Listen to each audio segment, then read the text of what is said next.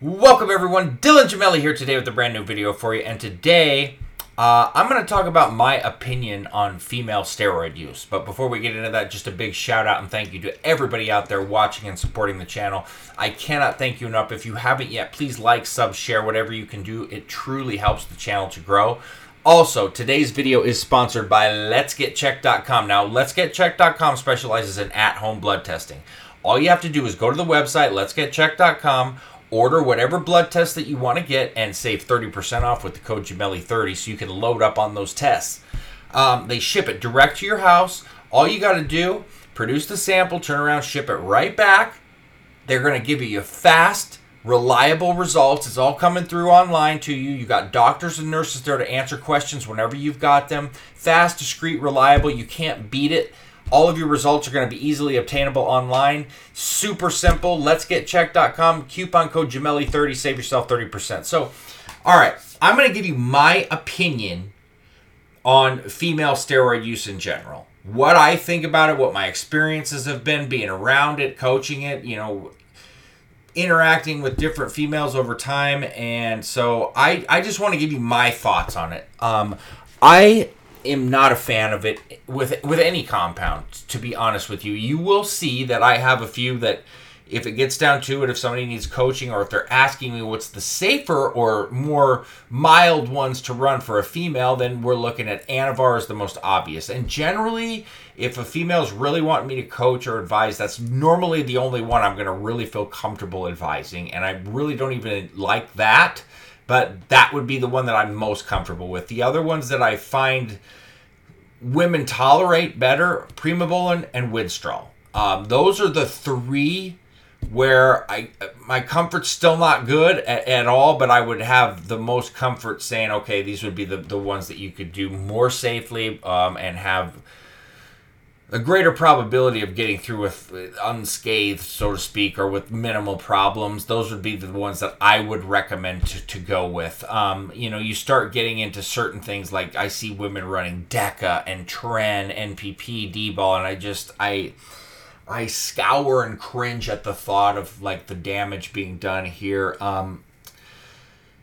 So many different things, really, really scary to mess any sort of estrogen, scenarios with women. I really don't like that. I think that goes without saying.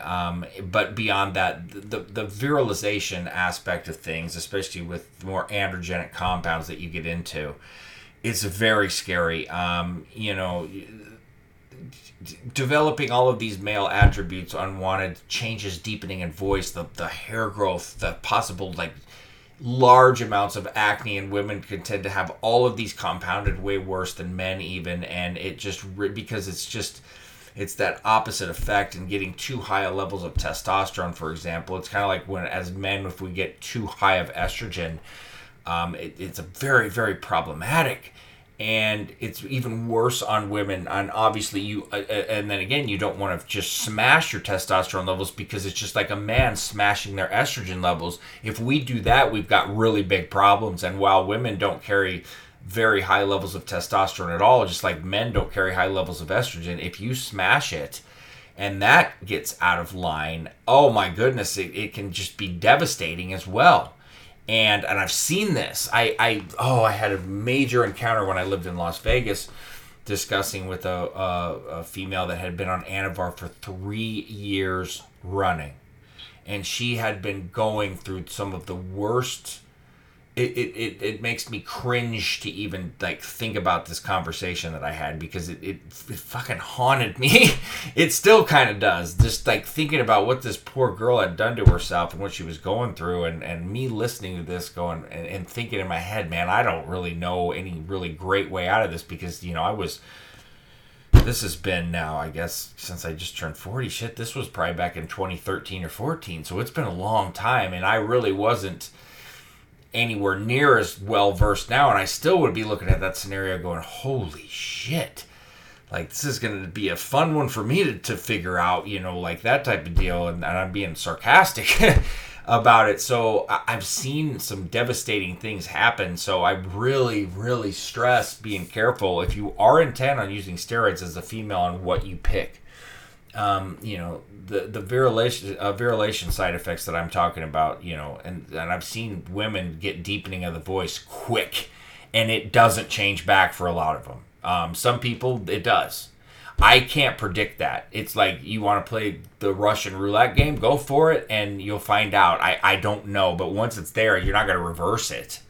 So keep that in mind, and then think about the massive hair growth that can occur, and like I said, the male attributes. You could even have smaller breasts, which some of you may not care one bit about, and some of you that could be the end of the world. I don't know. I've seen people with irregular menstrual cycles, enlarged clitoris. The list is long and it's steep, and it's probable with any steroid. Obviously, more so with some than others. I've seen women wanting to blast testosterone. I mean, I'm not totally against women with the HGH use, but you also want to be careful with your dosing and run less, lower end, more moderate. But I'm a more moderate advocator of that anyway. So that would be more acceptable. SARMs, peptides, much more acceptable. I've seen much better experiences, at least in terms of women using them. There are SARMs for women that you need to avoid, though, as well, that are harsh. And I maybe it's because I'm an only child and I'm so protective of my stepdaughter and my nieces that are just like the world to me, and obviously my wife and everybody that knows that follows me, my kitten. I mean, and they're all women, and my mom I'm so close with, so maybe I'm overprotective. Maybe I am, and I'm sorry, but I've been around it too much, and I've seen too many situations and scenarios to know what generally happens. Even the ones that I know that are super responsible and sometimes there's things out of your control, and I certainly can't predict them, and you really can't either, because you just don't know how your body's going to take it. And then over time, your body, like some of us, we find that we get worse side effects. Some of us, you say, oh, my body's used to it. Everybody's different. I don't know. And that realm of unknown to me is dangerous ground, and I don't find it worth it when there's other options. I can design easy SARMs and peptide stack where I have total comfort going, I really don't think you're going to endure too much here. But like I said, with SARMs, there are some, especially some of the newer ones, you absolutely want to avoid as a female. And there's really peptides that you want to avoid as a female as well. But those are different videos and separate scenarios. And also keep in mind, when you're dosing anything as a female, it has to be don't look at male dosing on steroids at all. On certain SARMs, yes, but then there's others that you still want to go lower with. You've got to be very careful about that and understand that the dosing is far lower, just like with Anavar. 5 to 10 milligrams is generally where you're going to want to start and stay. A more advanced user maybe up to 20, but that's maxed out, whereas a man's running at 50 to 60, for example. Primo, and it's something you're going to want way lower than a man, 75 to 100 milligrams a week, where most of us, generally are in the 500 to 600 milligrams a week range. And these are just examples of keeping it very low. Winstrol's one I'll tell you, don't ever go over 5 to 10 milligrams of as a female. Some people might disagree. That's where I'm at with it. So, it is what it is. But if you got questions like that, feel free, post them on forums and stuff. We're all there to help with dosing questions and things to really help you, with things like that. But, I've coached several bodybuilders and just women in general that are training for shows or just for certain peak, bodies that they're trying to achieve just because. And I've got tons of experience seeing, the things that happen and occur. So, I guess I seem a little bit more serious too right now, maybe, just because I take it so serious.